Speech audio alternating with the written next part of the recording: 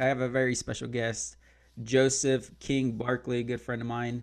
And Joseph, what do I got to do to get one of those cool middle names? How'd you get King as a middle name, bro?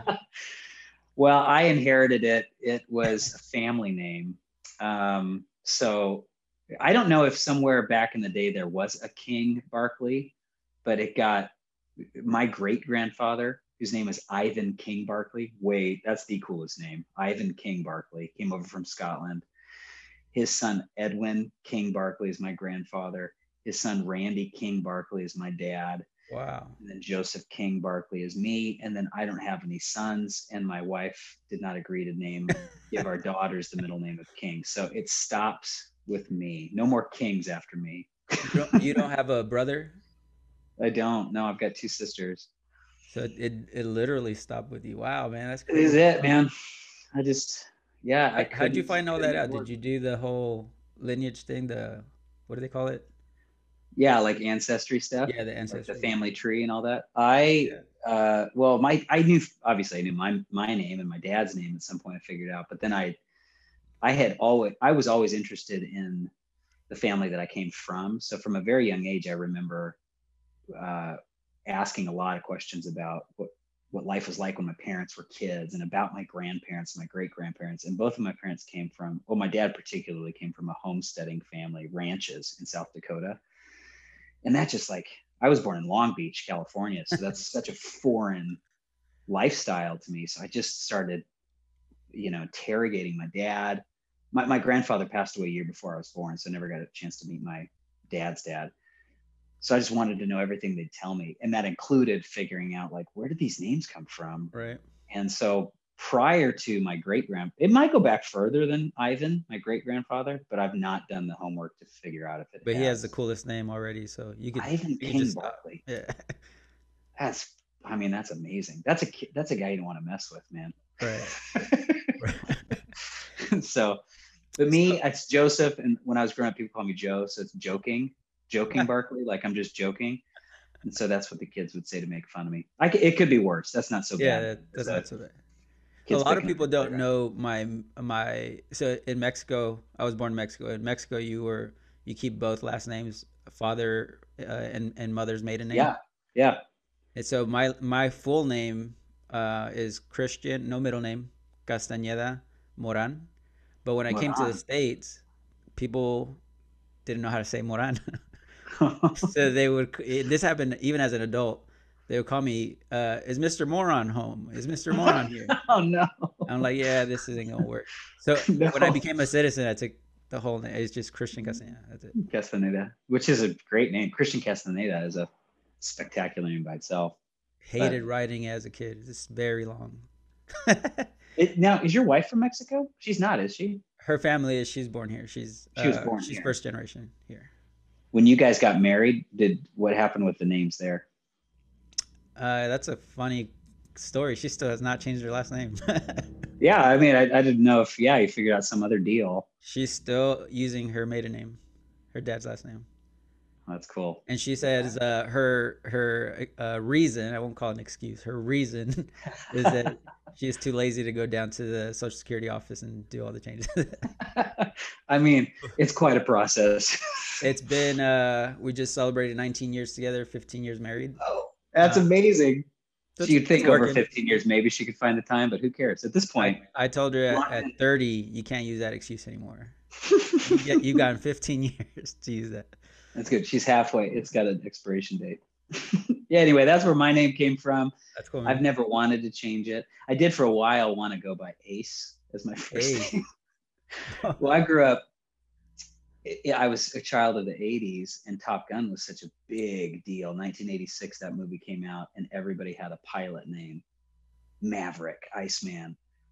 And so I chose my pilot You name, went even though your I own wasn't way. a You pilot. still want to be a part of the whole crew, but you But wanted your own yeah, way. exactly. So then I remember going to seventh grade, and I introduced myself to everybody as Ace. and trying to make it stick. And it didn't last a day. Everybody's like, what? Them calling roll in class and like, your name's not Ace. They called me a moron.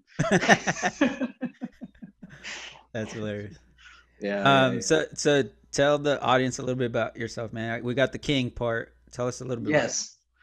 Well, there's not much else to tell, but I'll do my best. So, yeah, born in Long Beach, but I was raised in Riverside. So that's Inland Empire, where my folks still are. And I thought a, I was going to be in business because that's what my dad is in. My dad's in finance. And I went to college for that. I got a degree in business. But while I was at college, I picked up a guitar, fell in love with it, played it a lot, like a whole lot. My grades suffered, but by the end of college, I had a record contract. And then I spent the next, I don't know, 10, 12 years of my life as a career musician. Like I paid the bills and everything.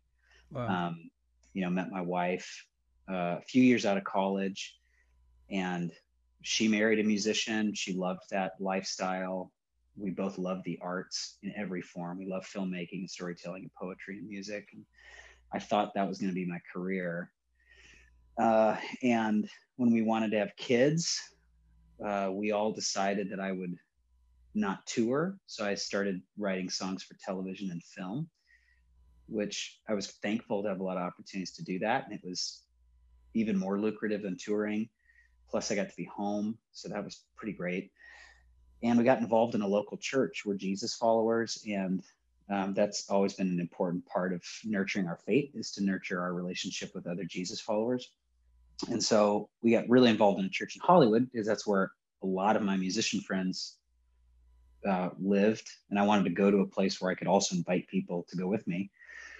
And we found this great church, met a few people, and ended up starting. It was kind of within a traditional environment. And so a few of us wanted to start something that was really a church for people who may not feel like they would be welcomed in a traditional environment, even though they would be. Um, but the language was a little confusing for them. And certainly a lot of the rituals seemed very foreign and strange to them. So we started a little church. My wife and I got to be involved in that, starting a church in Hollywood. Meanwhile, I've got a job doing the music thing for TV.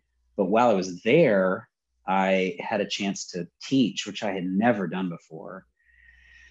But it was like one of the beautiful things about small communities is a lot of times people have opportunities to do things that you wouldn't if the structure was bigger, and there was more of a clear path. And there's good things about that as well, like the accountability with all that, and some of the development. But I had an opportunity to teach, and then, making a long part of my story very short, we believe God actually used that to get our attention and change the course of our lives. And there came a point where I left music for good, and I became a pastor in Los Angeles. And then, as we record this, it'd be 6.5 years ago, we Oh, started a church with me as the pastor, in a neighborhood called North Hollywood in Los Angeles. And so that church is called Radius. And now I'm a pastor, which my wife did not marry a pastor, but we still love the arts, and more importantly, we love artists. And so it's a huge part of our lives. But I love being able to serve them rather than um, merely performing alongside them. I don't mind performing. I haven't done that in a long time, but I do love performing. I respect the craft of performing, but I just love serving artists. yeah. So that's my life's work, man. I hope that was concise enough, but that's the That's story. good. That's good. I have questions for you. So, because Yeah. there's, I have a younger following as well, a good Mm-hmm. mix. I know for my family story with my wife specifically, it's not normal to get into Hollywood. Um, Right. was that challenging? Did you like, I know this is the goal, or this is it. That's all I want to do, or was it just some kind of fluke and you got in and you ran with your opportunity? Yeah. No, I was drawn to the community first. It's what I did. I imagine there's other industries that would draw you to other areas of the world. But you It would. believed you could get in? I did. Yeah. Yeah. And so it wasn't like I was sitting at a Starbucks and somebody spotted me and said, "Hey, you look like you've got something special. Let me give you a record deal." Um, I diligently worked hard and tried to establish relationships with people and leverage, um, and so yeah, it was done through hard work and relationship, and quite frankly, especially for some of your listeners or your viewers, I cannot stress this enough. One of the most standout things, even within the entertainment industry, is integrity. Mm. That if you build a reputation of being somebody who's not only compassionate and kind, that's huge, but somebody who does what they say they're going to do, you will put yourself into a very rare category of people. And I don't believe in karma. I've lived too much life to believe that every time you do good things are going to happen to you. Um, but I do believe that there is a lot of great results that happen when you invest in your character and you Mm. invest in the integrity with which you treat people, keep your promises, honor people. I do think that those things pay off. So that was a Now, huge part of it. we're not young bucks anymore. Do you think that that's applicable in outside of Hollywood as well? Yeah. Yeah. And it's not, that's not just an opinion. I certainly see examples of it where, and it could be everything from like, listen, everybody knows that there are some really creepy people who get a whole lot of power and prestige. But we certainly also see enough examples of those people being found out.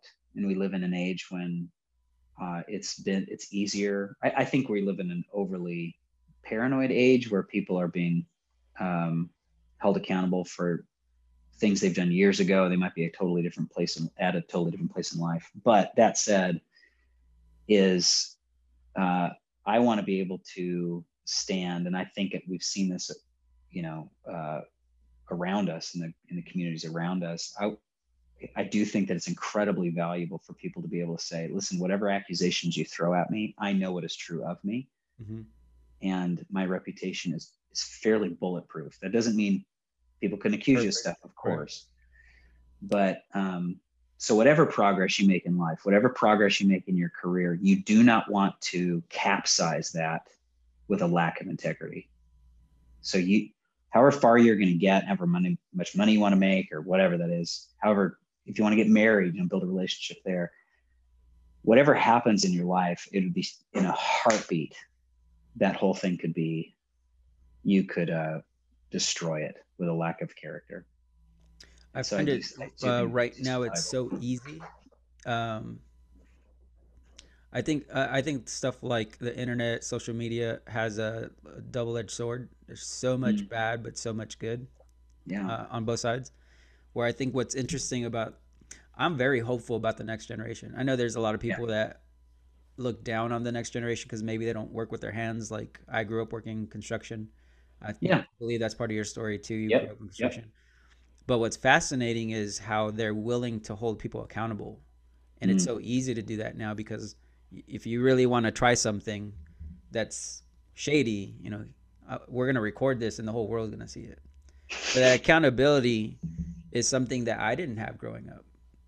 My generation yeah, didn't. not like this. The stuff that's happened to me on the racial side of the injustice, because of being a minority, I didn't have a phone to record it when it happened to me. So I Mm, think mm-hmm, that's different where the accountability is now. Obviously, there's an extreme as well where people are getting canceled for something that there's no a room for the apology or for that person to right. make that right. So obviously there's extremes, but the point of the accountability with social media is so fascinating to me because we can't get away if you really the character is really reflecting of what's on the inside. We need to put our ducks in a row and say, what do I need to work on so that I'm treating people correctly? I'm Mm-hmm. being respectful. I think the hardest part about be better is when people don't have empathy. Mm, I've noticed that when people don't have empathy, there's no room for them to explore. Is there room for me to be better? Is that even mm, possible? mm, And the be better concept isn't to like shame someone. The be better is that there's no perfect person, right. period. And so I No. know there's room for me to grow. There's room for me to be better. And if I'm willing to pause and evaluate to see who I'm hurting or what I need to do better in my life. I think that accountability is so transparent now with where we're at with technology. Well, you bring up a couple of phenomenal points. And I would also say that part of being better is to give other people the grace to be better. You Mm-hmm. know, to your point of we could overplay this, are we giving people uh, the, I don't even know if the benefit of the doubt, not everybody deserves that, but rather to say, can I give them space uh, to make adjustments and to learn and to be curious and to I think that one of the challenges right now is that people are condemned based on a trigger, and I use that word carefully because I know that means something very, very real psychologically and emotionally for some people. But I do think that whether it's a word that they say or something that they wear or a place that they go, we end up filling out a whole profile on that person based on a couple of actions. And rather than investigate the substance behind it, so someone may say something that appears, you name it, racist, but that person doesn't actually believe that this race is less valuable than another race. But they might need to learn some things. There might be Mm-hmm. some ignorance they have that's creating that impression. And so I want to be somebody who gives people a lot of space in my life to keep growing, to Yeah. keep trying, to keep failing. And they know that they can experience forgiveness and another chance and I my was own vulnerability. I was trying to find a word because you have two words that the opposite, like the yin and yang concept. It's optimism and pessimistic. Uh, Mm-hmm. I don't think I'm pessimistic, and I don't think I'm optimistic. I think I'm hope optimistic. It's a word I had to make up Oh, I love that. because Did you make I that can't. up? Yeah, I had to figure something out for Optimistic? me, like because I'm not optimistic. I'm not the rainbow guy and everything's fine. I'm not that guy. I'm not condemning everybody, so I'm not pessimistic about everything coming towards me. But there has to be room for hope. So the way I get Optimist. hope Did to you miss, reserve that domain name I gotta already? do it. Huh? I Dude, do it haven't. right now. Before this episode comes out, reserve Hope to miss. hopetimist.com. I won't steal it from you. That's so good. I think it's truth and hope. If you can figure that part in Yes. your whatever's in front of you, and not everything is ignites something in you. There's Mm, something that ignites passion, and then passion, if not carefully worked out, can go mm-hmm, towards something bad, like hurting mm, people. I think passion, if something's going wrong and it doesn't bother you, you need to look inside why it's not bothering you. But yeah. if it's something that it's just something you're working out, where's the truth? And then where's the hope? And if you can figure it, I don't think it's a system or a method that will work out, but I think those two feelings can get us very far in our community, or just how I personally feel. Can I sleep at night peacefully, knowing what the truth is, and the hope gives me at least a plan. How do I Mm-hmm, move forward from this? mm-hmm, mm-hmm. I do need to coin that. I'm telling you hope, before you release this episode, because someone's going to snag it, unless it's already done. I'm not going to look it up, though. It's all yours. Hopetimist hope to or miss. Hopetimistic. There's a couple of variations that'll help you find your domain. I love it. You gotta get better.